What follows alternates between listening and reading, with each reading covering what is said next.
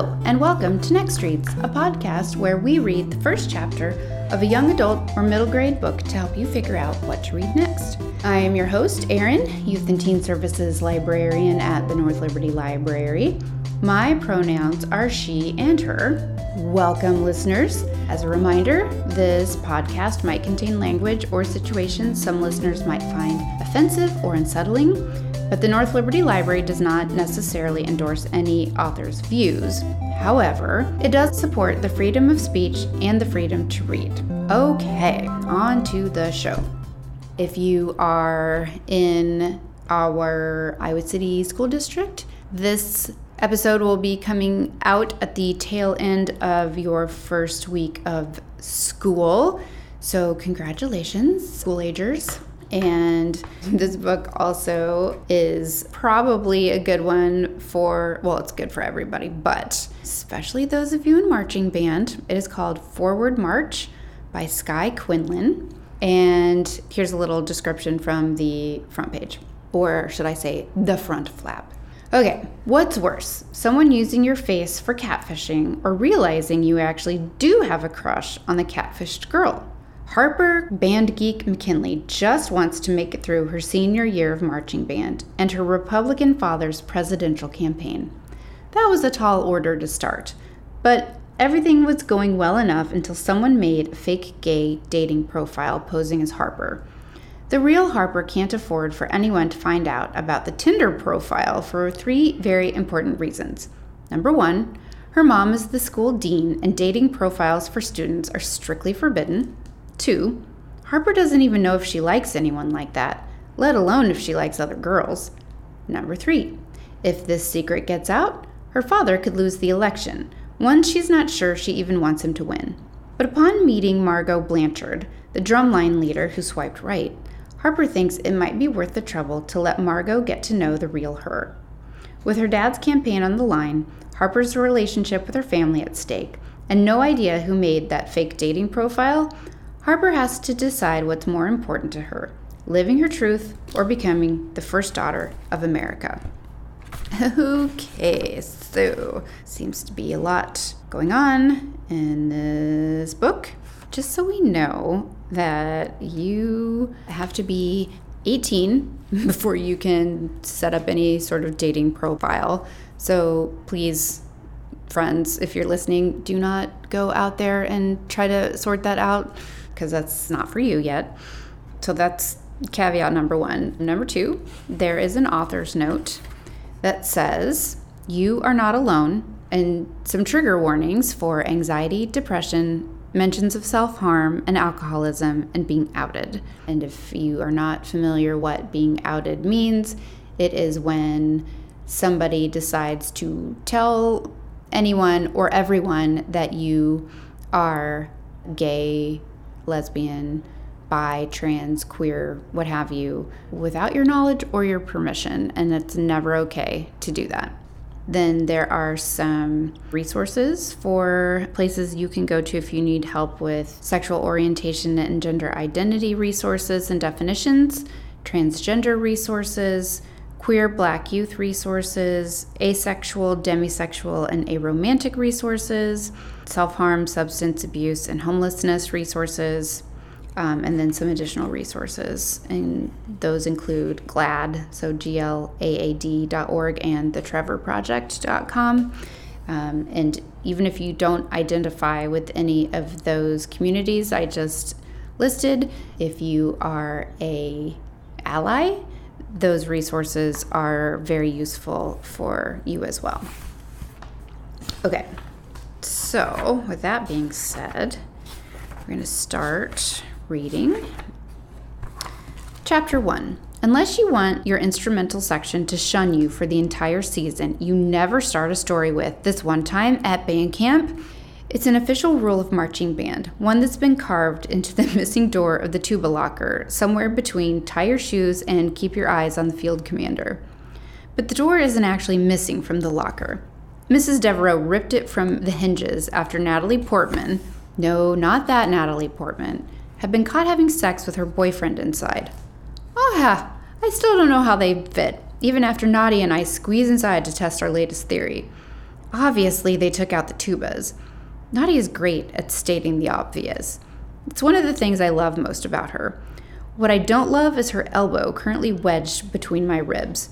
She's standing on top of a muddy tuba case, her forehead against my temple to avoid hitting the shelf above our heads, the bottom of which is covered in wads of old, still tacky bubblegum.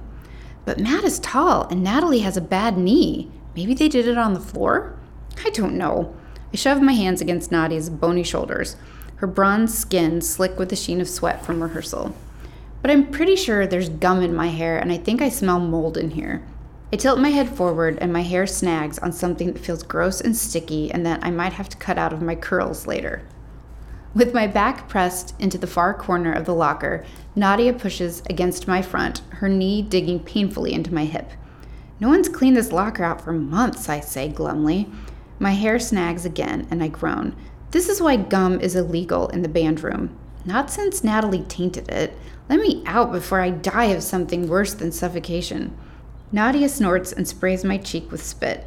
Her dark eyes gleam a golden brown like the polished brass of her trumpet, except maybe with a touch more deviance.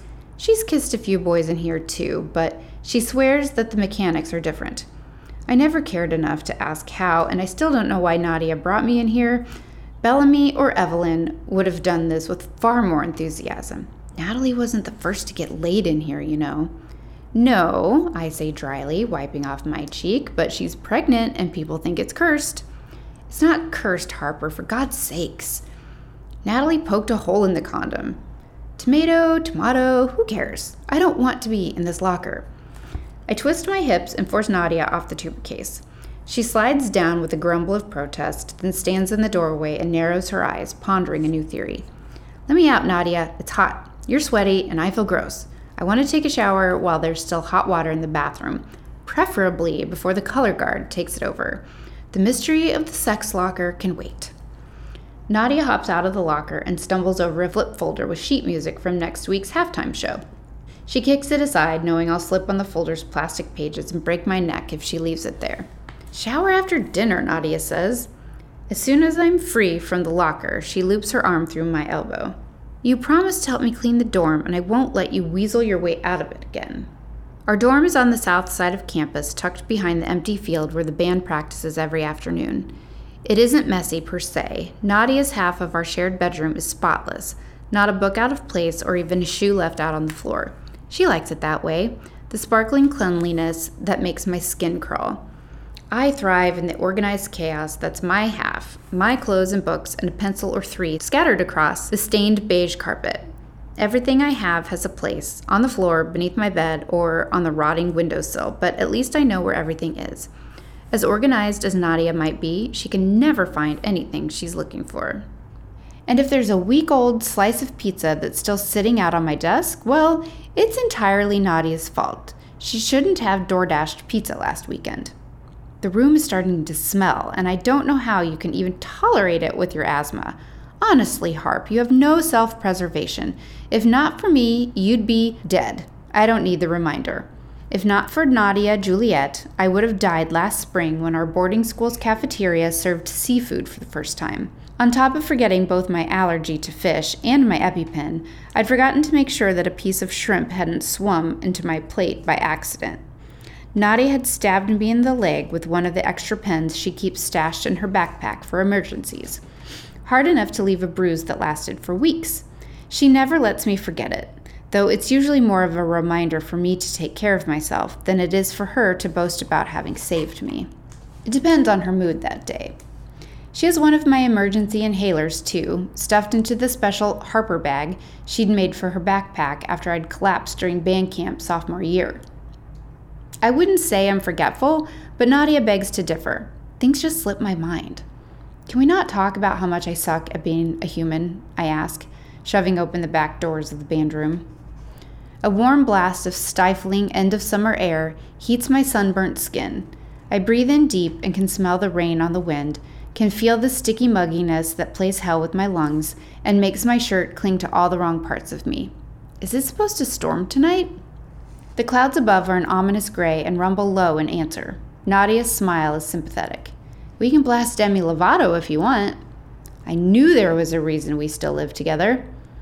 Nadia and I had been rooming together since we were 7, when my mom became dean of Golden Oaks Academy and Nadia's father uprooted their family from Indonesia for better job opportunities.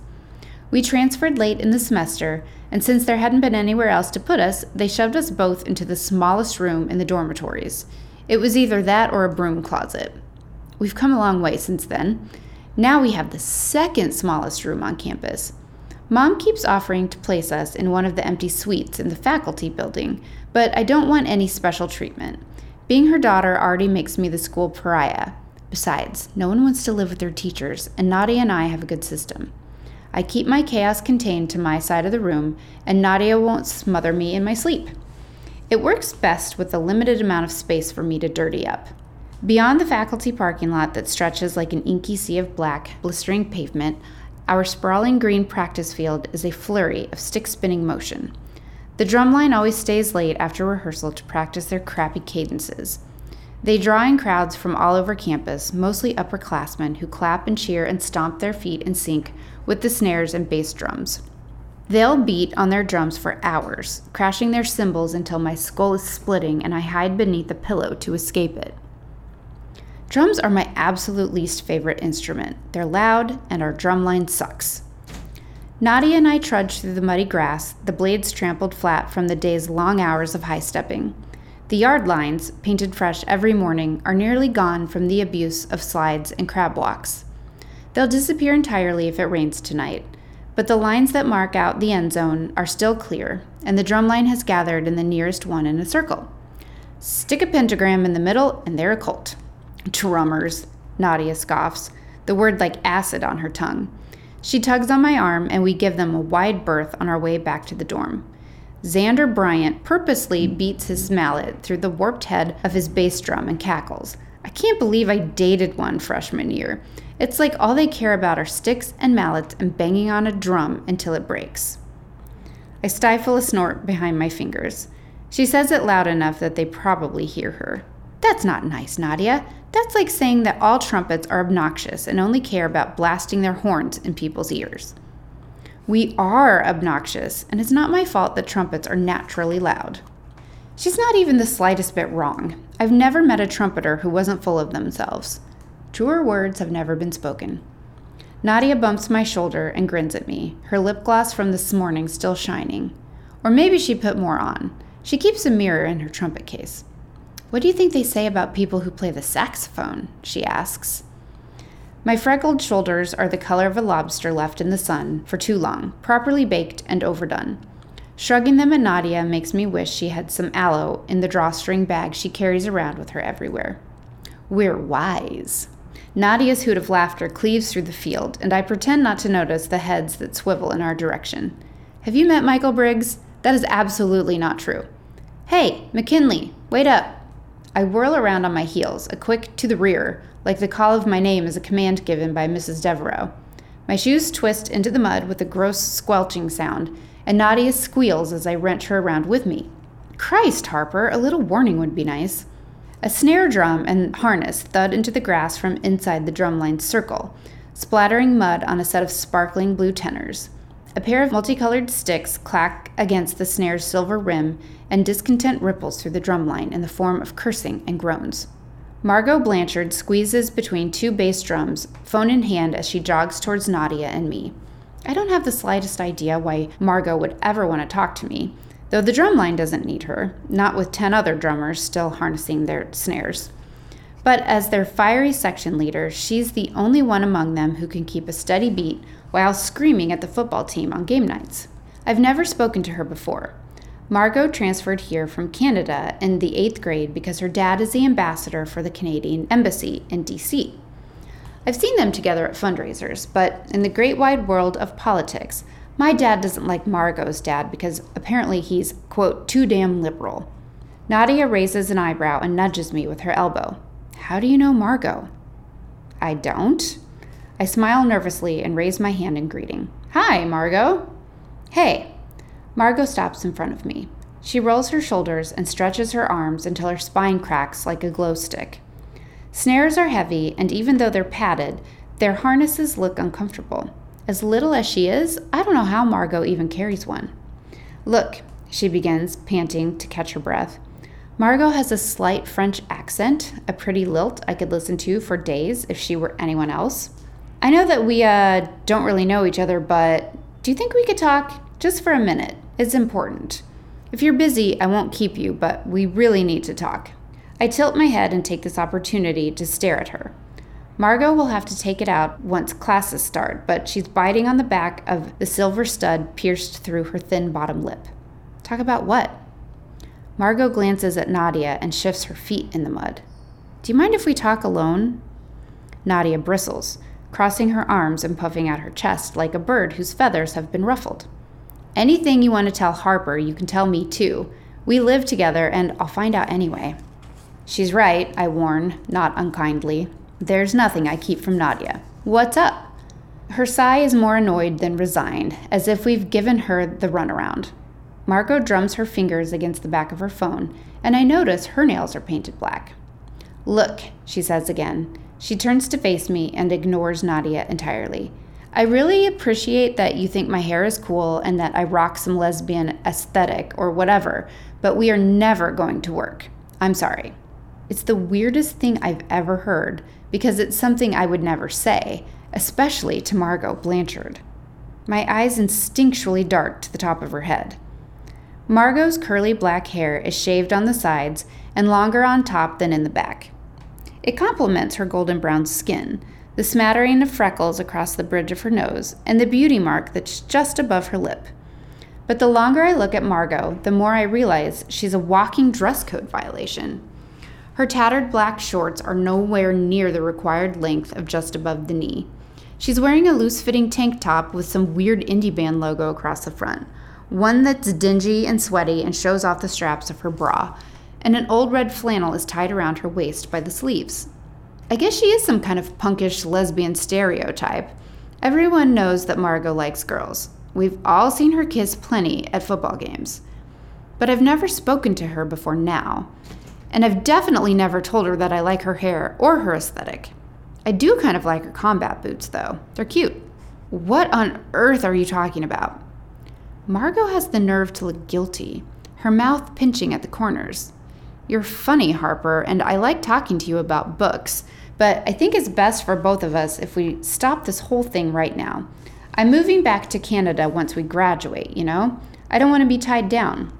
Nadia's suspicion is palpable, as if she truly believes I've lied to her about knowing Margot. I can feel the heat of my best friend's glare burning its way through my temple. Stop what now? I ask, absently picking at my fingernails. I tear at a cuticle until it bleeds, a nervous tic that I've been trying to break for years. We've never even talked before today. Margot frowns and glances sidelong at Nadia. We've talked every day for a month, Harper, since the end of band camp. See, this is why I said we should talk alone, in case you were keeping this a secret. I'm not judging you. I know your dad's a Republican or whatever, but keeping what a secret? My heart is beating in the back of my throat. I can hear my pulse roaring in my ears, as if my head has been shoved underwater. Margot calling out to me from just above the surface with some outlandish accusation. It feels as if I'm being outed to Nadia when there's nothing to actually out me for. I don't know what Margot was talking about. I don't know who you think you've been talking to, Margot, but it's not me. I didn't even know you knew my name. Margot's frown only deepens. It carves out the dimples in her cheeks.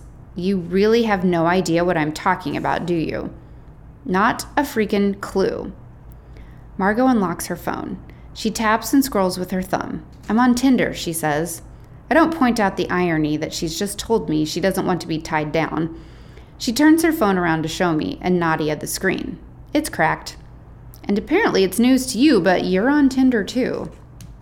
And that is the end of the chapter. So it goes on to kind of describe the picture of her profile, and I'm kind of hooked, and I would like to read the rest of this. But that is all for now, listeners. I hope you found that chapter interesting enough to check it out, and if not, there's always another book in the library or online through Digital Johnson County waiting to be discovered.